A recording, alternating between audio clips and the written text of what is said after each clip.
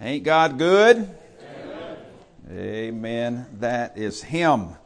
He is good, and He's good all the time. What shall we say to these things, whatever these things are? If God be for us, if God be for us, what can be against us? Amen. If He did not spare His Son when we were without strength, why will He not through His life give us all things? As Psalm 84 teaches us that God will not withhold any good thing for them that walk uprightly. Now we want to preface that good thing is not always how we interpret a good thing. The good thing can be a very hard thing, a very challenging thing, an impossible thing, apart from being mounted up on eagle's wings and soaring with the Lord. Amen? Amen and amen. Well, look, take your copy of God's Word this morning. I want you to turn to the Gospel of Matthew, a Newer Testament book, Matthew chapter number 18. Matthew chapter number 18. But I'm just glad I'm a child of the King. Amen. Man, my life, there's no telling where I would be today. There's no telling if this girl and I would still be together up to 31 years and having 3 beautiful daughters and 4 grandchildren. That may have not happened that way. Matter of fact, it more than likely would not have turned out the way that it turned out if I would have been more studious and if I did sign one of those major scholarships that we were working toward, but I didn't have the ACT score to do that. Things would have turned out differently. I traveled up to MCC from Louisiana. Louisiana don't have JUCO ball, junior college ball. We didn't have that. We had some baseball teams, but we didn't have football. So I come up and looked at Jones Junior College in a couple different places. And I was on my way to a tryout at MCC with a pro baseball team and was on my way up, and it was raining in Laurel, Mississippi. I took the day off from work, didn't make a whole lot of money. And if I didn't work, I didn't get paid. And if I didn't work and get paid, they didn't eat.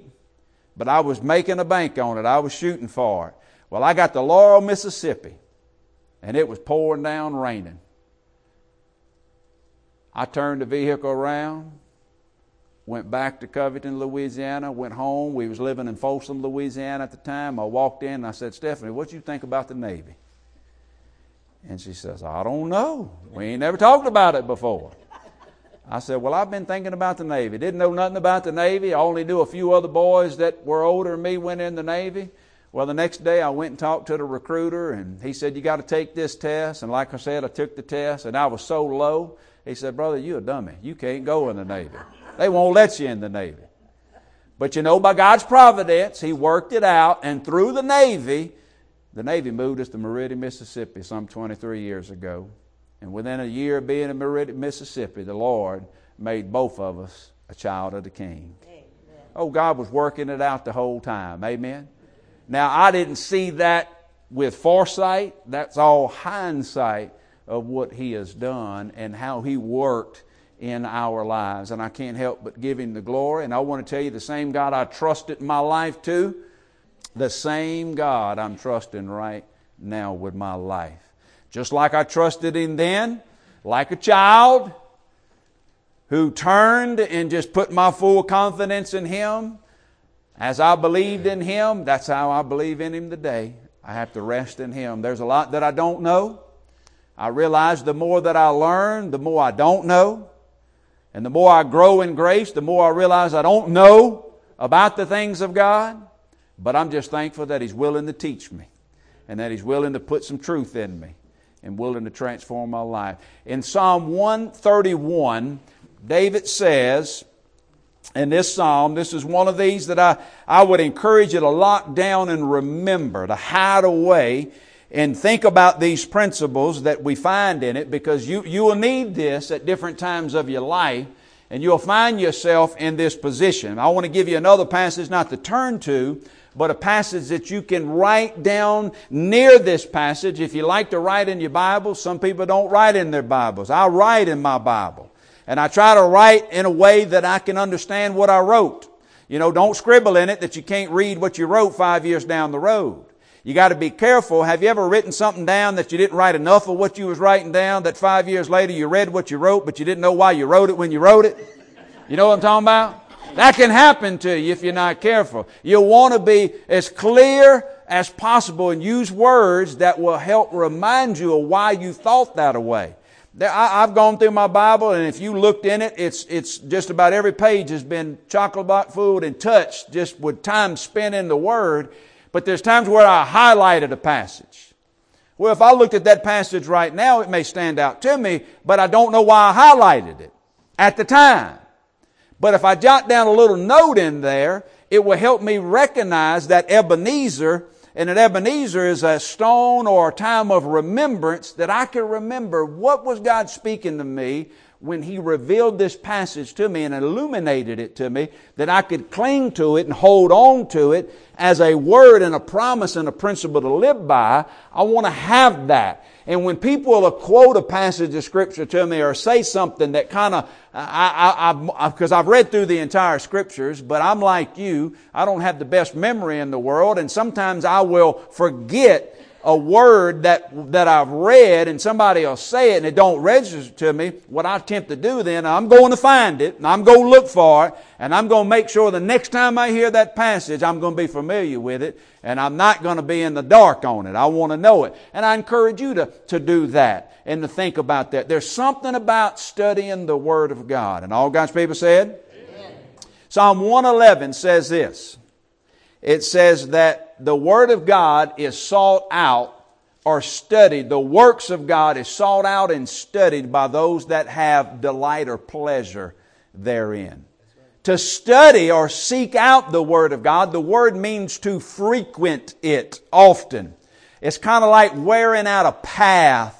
Y'all know if you looked out at your mailboxes, y'all do have mailboxes out here, right?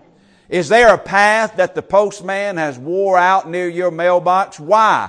That vehicle rides and drops that mail off usually 5 to 6 days out of the week in those same tracks, and they worn the grass out, they worn the ground out due to their frequency of dropping that mail out. That's the idea of studying the works of God. You frequent it. You wear out a path to it. It's worn down because you keep going back. You keep revisiting David and Goliath. You keep revisiting the Red Sea crossing. You keep revisiting Noah's day. You keep revisiting the works of God when He did a work in Jehoshaphat's life and the armies were coming against him. And Jehoshaphat said, God, we are without strength. We don't know what to do, but our eyes are on you. What a word, amen.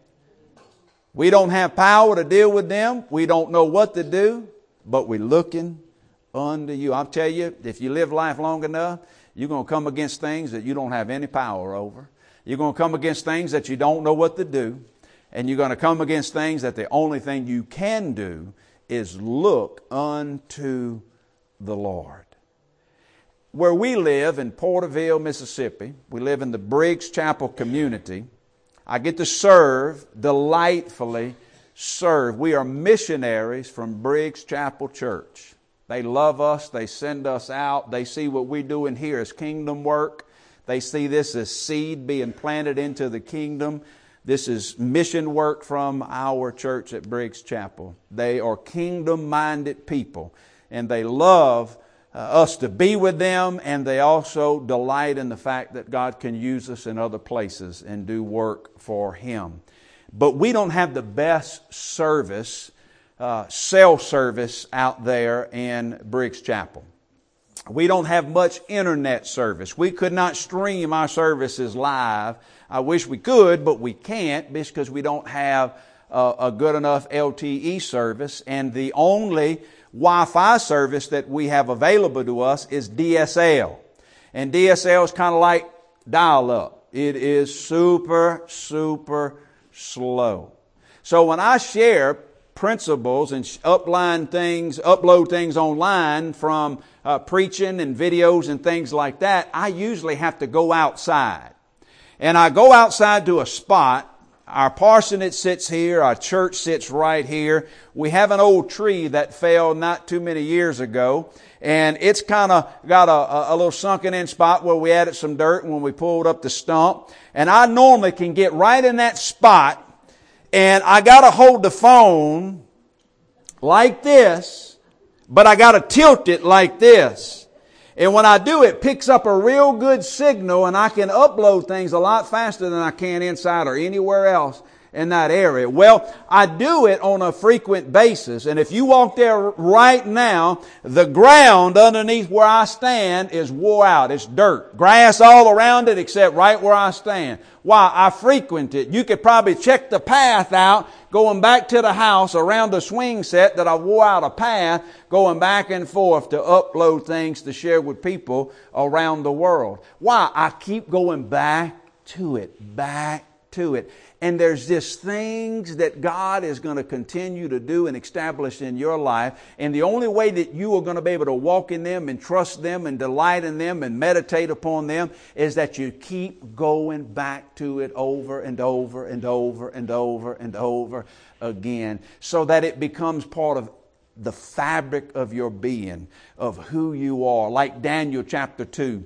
Daniel chapter 2, Daniel reminds himself in recalling the God that God is the one who gives wisdom. He's the one who gives knowledge. He's the one who gives strength. And he says these words, "You are the God who sees in the dark." Know what that means? God sees what we can't see. God sees into the unknown.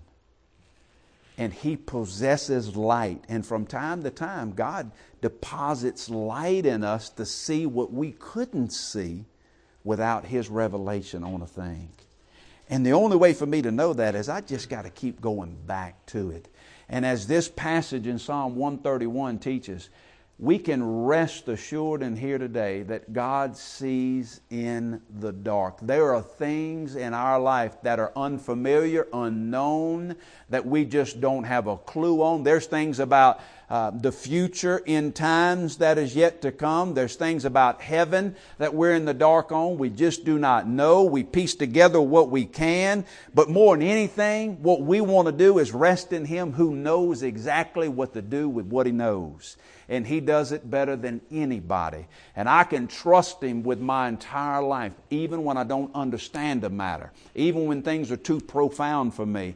When I'm troubled with an issue, or troubled with a thought, or troubled with a text, or troubled with a person, or troubled with a situation, you know what I can find? I can find rest in Him who sees, Him who knows, Him who possessed wisdom from the beginning. And what wisdom is simply knowing what to do with what you know. It's knowing how to take the next step. And God possesses wisdom. He distributes wisdom. He gives away wisdom. But He knows what to do with what He knows. And you can trust Him. Amen? And as David said in Psalm 131, he says these words, "Lord, my heart is not haughty, not elevated, lifted up, prideful, nor my eyes lofty." I'm not looking beyond you. I'm not looking beyond people. I'm not doing that. "Neither do I concern myself with great matters." I'm not frustrating myself with things I can't figure out, nor with things too profound for me, too troubling for me, out of my league. "Surely I have calmed and quieted my soul like a weaned child with his mother." Like a weaned child with his mother, my soul is within me. O Israel, hope in the Lord from this time forth and forevermore. Now that's a word you won't want to forget. Because I'm telling you, how many of you ever had a frustrated, stressed out, disturbed spirit over the circumstances of life, over the situations of the unknown?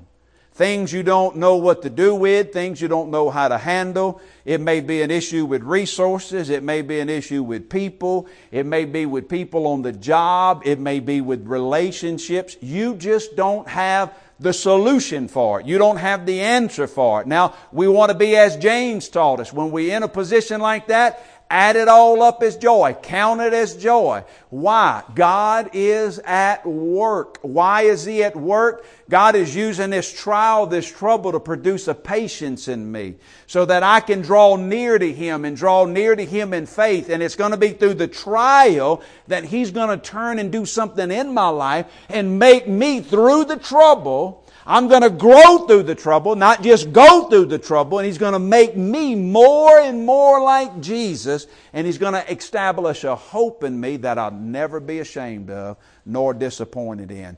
So I can look at the trial as a blessing from God because God's at work in it. Amen.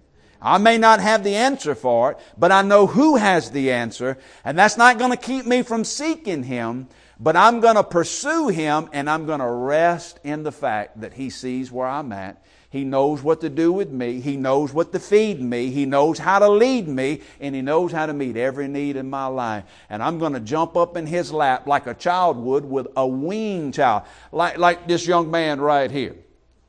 He's looking at me like, oh boy. Now, if he got up in Mama or Grandma's lap, it wouldn't be to be fed by Grandma or Mama. He's too big for that. This young girl right here. Has there ever times where you had to get in Mama or Grandma's lap and they just hold you because something happened and you just didn't know what to do? Maybe somebody mistreated you. Somebody did something. Maybe you scraped your knee or your elbow. And all you did was just jump up in Mama's lap. You didn't come up to be fed. You just come up for Mama's comfort and Mama's peace. And Mama held you and held you tight and held you close. And you could rest in those arms and find comfort and hope and peace that I may not know what to do next, but right now Mama's got me and she's holding me. Now here's a king over a nation, King David, a man after God's own heart, says this is how he was treating his relationship with his Heavenly Father. I'm not coming to be nourished. I'm not coming to be necessarily fed. I'm just coming to find rest in you because I need you right now just to hold me. I'm disturbed in my spirit. I've quieted my spirit. It was unsettled and disturbed, but I found comfort and rest and hope in you. And you gave me peace. You gave me peace. You know what Isaiah 26:3 teaches? That God will keep us in perfect peace when our mind is stayed or fixed upon the Lord. And why is our mind fixed and stayed upon the Lord? Because we trust in Him. God keeps those who trust Him in perfect peace. How do I know I'm trusting Him? My eyes fixed on Him. I'm looking to Him. And when I'm looking to Him, trusting Him, I don't keep myself in peace. He keeps me in peace. The word perfect peace is a plural term of peace.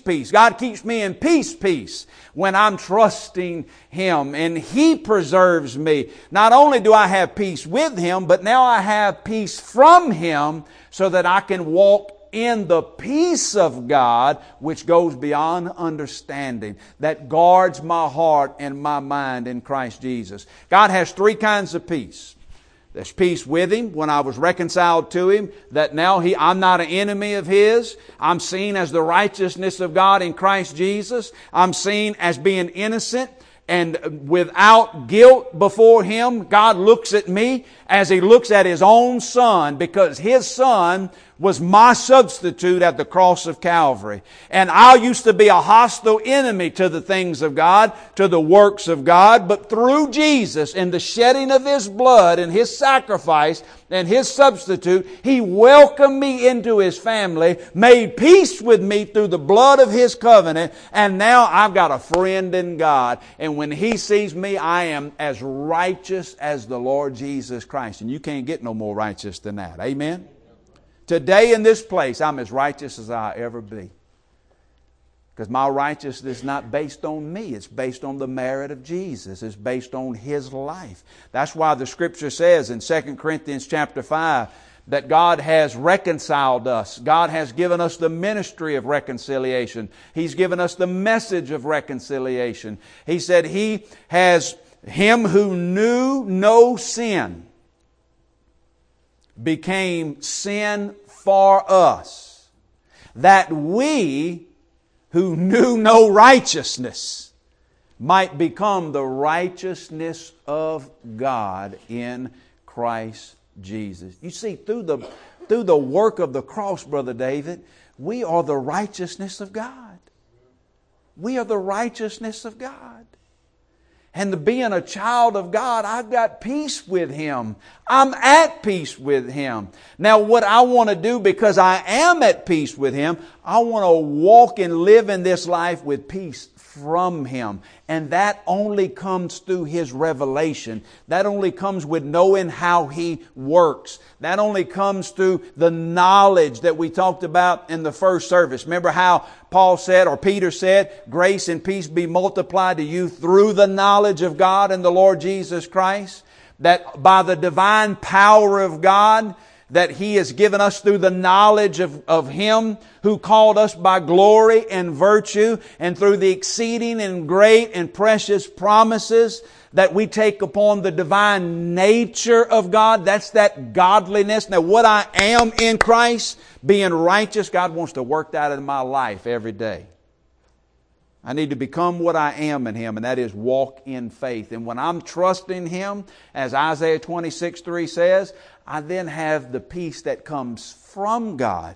But there are times in our journey, in our life, as this passage reveals, and as Philippians. Remember the Scripture says that we're to be anxious for? Be anxious for what? Be anxious for what? Now we know what the passage says, but how often are we anxious? How often are we tormenting our mind? What did Jesus teach His disciples in Matthew chapter 6 and verse number 33? Seek first the kingdom of God and His righteousness. That's simply saying seek the King and His ways. And then the King and His ways will make everything else clear, and all other things shall be added unto our life.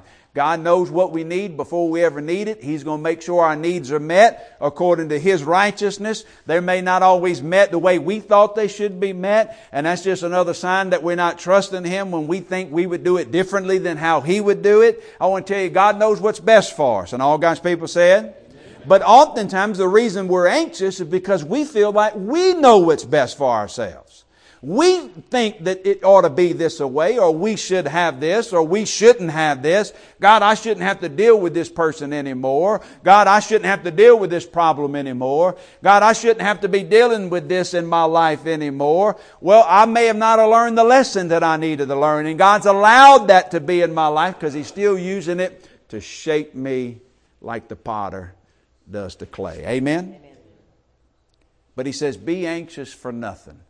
The word worry or anxious has the idea of being torn apart in the mind. It's really the picture of being self-torture.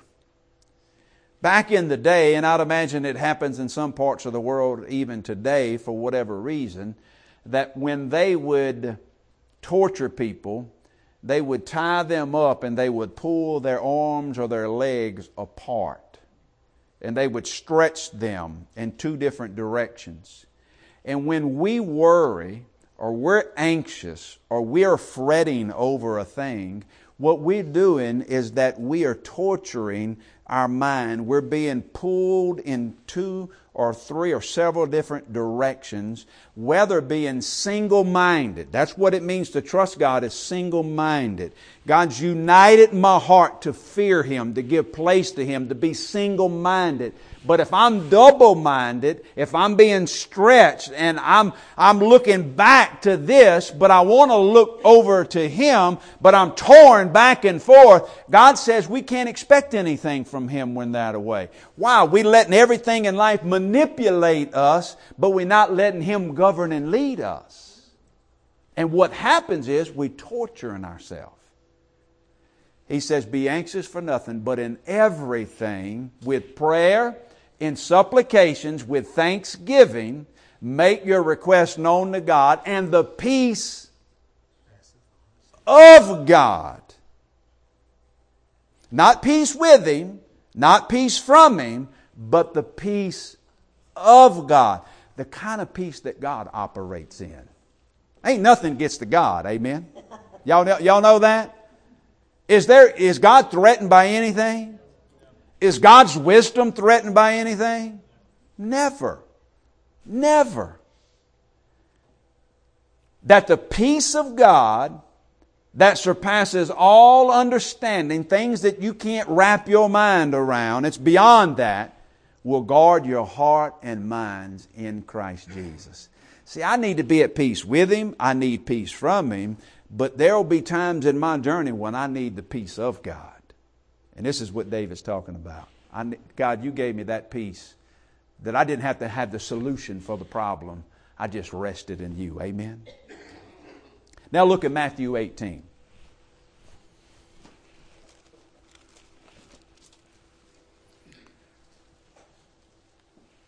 This is this idea. Not only is it the idea of how we abide and walk in Jesus, but it's the idea of how we receive Him as well. One of the disciples, and oftentimes that word disciple can mean the entire group of followers. We find that illustrated in John chapter 8. An entire group of followers asked Jesus a question, and He said, how do you know you're my disciples? If you continue in my word, if you abide in my word. He said, you shall know the truth, and the truth shall make you, set you free. They said, well, we've never been enslaved to anything. The same group of followers. And Jesus then reveals to them that were following the crowd. Many of them followed the crowd, but they didn't follow the Christ. And He makes a distinction on that. In this passage, He said, at that time the disciples came to Jesus and said, who is the greatest in the kingdom of heaven? And then Jesus called a little child to Him, set him in the midst of them, and said, assuredly I say to you, unless you are converted, unless you are turned and become as little children, you will by no means enter the kingdom of heaven. Therefore, whoever humbles himself as this little child is the greatest in the kingdom of heaven. And whoever receives one of these little child like this in my name receives me. Now notice that. Unless you are turned or converted and receive or become as a little child. Remember, David said that I got in the lap of the Lord like a weaned child and found mercy and comfort in Him. Our little granddaughter, we've got 3 daughters, 3 granddaughters, 1 grandson. Finally got a boy. Amen. But our youngest granddaughter, she's 4 years old, little Hazel Jane, she trusts me. She trusts Stephanie. She trusts her honey. She calls her Honey Bee. Honey Bee. She called her for the longest BB. All the other grandkids called her Honey. She would never call her Honey. She called her BB. So both BB and Honey Bee has stuck. They have stuck. But she trusts us. I mean, she trusts me. She wants to sit with me. She wants to hang out with me. She wants to be in my lap. She wants me to eat beside her when we eat at the table. She trusts me. Whatever I ask, whatever I say, whatever I do, she just trusts me. Now, here's the thing. She really don't know everything that I know. She doesn't know where I've been in the past. She doesn't know what I've experienced throughout my past. She don't know the people that I've been around, the things that I've heard, the things that I've seen, the things that I've done. She has no idea much, really, a whole lot. At 4 years old, she doesn't know a whole lot about me. But you know what she does? She trusts me. She trusts me. She trusts me. She trusts me with her life. She trusts me with whatever I feed her. She trusts me with however I push her on a swing. She's asking me as she gets a little older and expanding her wings a little bit to push her a little harder, to push her a little further. She's wanting to go out a little bit more. She's wanting me to throw her a little higher when I throw her. But she trusts that I'm going to catch her every time. She doesn't know a whole lot about me, but she trusts me. And it's evident in how she lives with me. It's evident. There's so much about the Lord that we just don't know. And all God's people said? Amen. I don't have to know everything.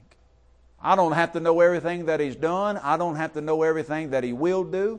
I don't have to know everything that He sees or hasn't seen in the past, future, or what, even though we know He's omnipresent, He's omniscient, He sees all. I don't have to know, I don't have to have all that knowledge to just put my trust in Him. Amen?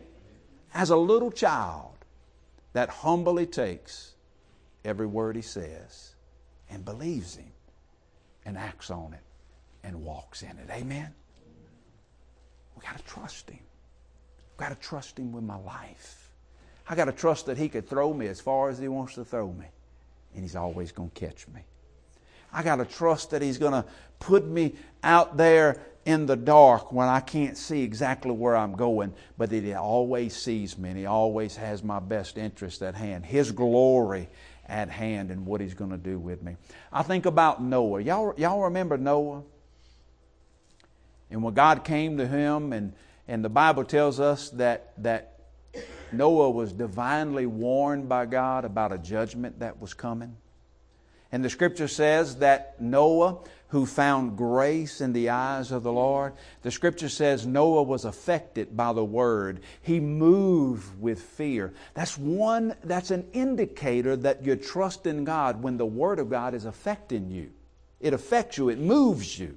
He was moved with fear. It affected him to the point that then it equipped him to build an ark for the saving of his household. When everybody else was mocking him, when everybody else was laughing at him, when everybody else thought he was ridiculous in what he was doing, when he risked his reputation and all, he had never seen rain, he had never seen anything like that. Nobody had ever seen it, and I'd imagine the rest of the people of the world, when they were mocking at him, though he hired out some of those to help him build that ark and he paid them to build it, he did what God commanded him to do. He was propelled by faith. It affected him. It equipped him to build it. He built it just like God told him to build it. And then it empowered him to stand on those convictions. And the Scripture says that he was a preacher of righteousness, warning the world that judgment was coming. Matter of fact, Isaiah 54 in verse 9 refers to those waters in Noah's day as the waters of judgment, as the waters of Noah. The waters of Noah. Why do you think God refers to the waters? Not only historically, Brother David, I think it was because that was the message that Noah preached, that waters were coming. We are all known for the lives we lived and the messages that we preach. Amen? We're all known. But Noah trusted God, and it affected how he lived. It equipped him to do what God gave him to do, and it empowered him to stand when nobody else would stand with him.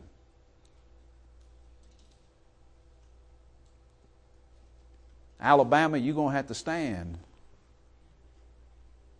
The disciples of the Lord Jesus Christ are going to have to stand in the coming days. All eyes of the world are on Alabama right now. And all eyes of the world are mocking Alabama for their decisions. All eyes of the world are saying that Alabama has made the wrong decision. Do you know that nobody stood with Noah when he was building that ark? We live in a society today that says, look, everybody has their own choices, can make their own choices, do their own thing. Women can make their own choices. It's their body. Let them make their own choices. I want to tell you, they did make their own choices, just like they've made in the days of Noah. And that didn't stop the judgment that was coming. Noah warned them judgment was coming. He prepared an ark, but nobody listened to him. But God empowered him. Hebrews chapter 11 says that by faith, when he acted on the word that God gave him in building that ark, he condemned the rest of the world under the judgment of God. By faith, it empowered him to stand in position with God. And when you ever stand with God, it casts condemnation on everything that ain't of God. Every single time. So don't be afraid to stand upon the position of faith with the Lord. Amen. Stand with Him. Trust Him. Do what He asks you to do. You're not always going to get it right. You are imperfect. Just cast your imperfections upon Him who is perfect. Show compassion and love. Noah did that. He preached, he prepared, but nobody listened to him. But you know what? Noah had to get in that ark when God told him to get in it. And when he got in it, you know what God did? God's the one who sealed the door. And when God sealed the door and the rains began to fall, those that didn't trust Noah's claim when he was preaching to them couldn't trust that claim when the rain started falling. It was too late. It was too late. But you know, when Noah got in that ark, there was 3 things about that ark that speak of Noah's faith. That ark had no sails. That ark had no rudders. And the ark had no anchors. No anchor. No rudder. No sail. Some people say they found anchors that could have been. They'd had no anchors. If they would have had anchors, God would have gave the description of it in Genesis chapter 6, 7, and 8. He would have. No anchors, no sails, no rudder. You know what that means? That's what makes it an ark. Had it had a sail or had it had a rudder or an anchor, it would have been a boat. It would have been a ship, but it was an ark. The ark doesn't have those things. So you know what Noah was at? Noah was at the utter mercy of God. He could not steer that vessel. He could not harness the power of the wind.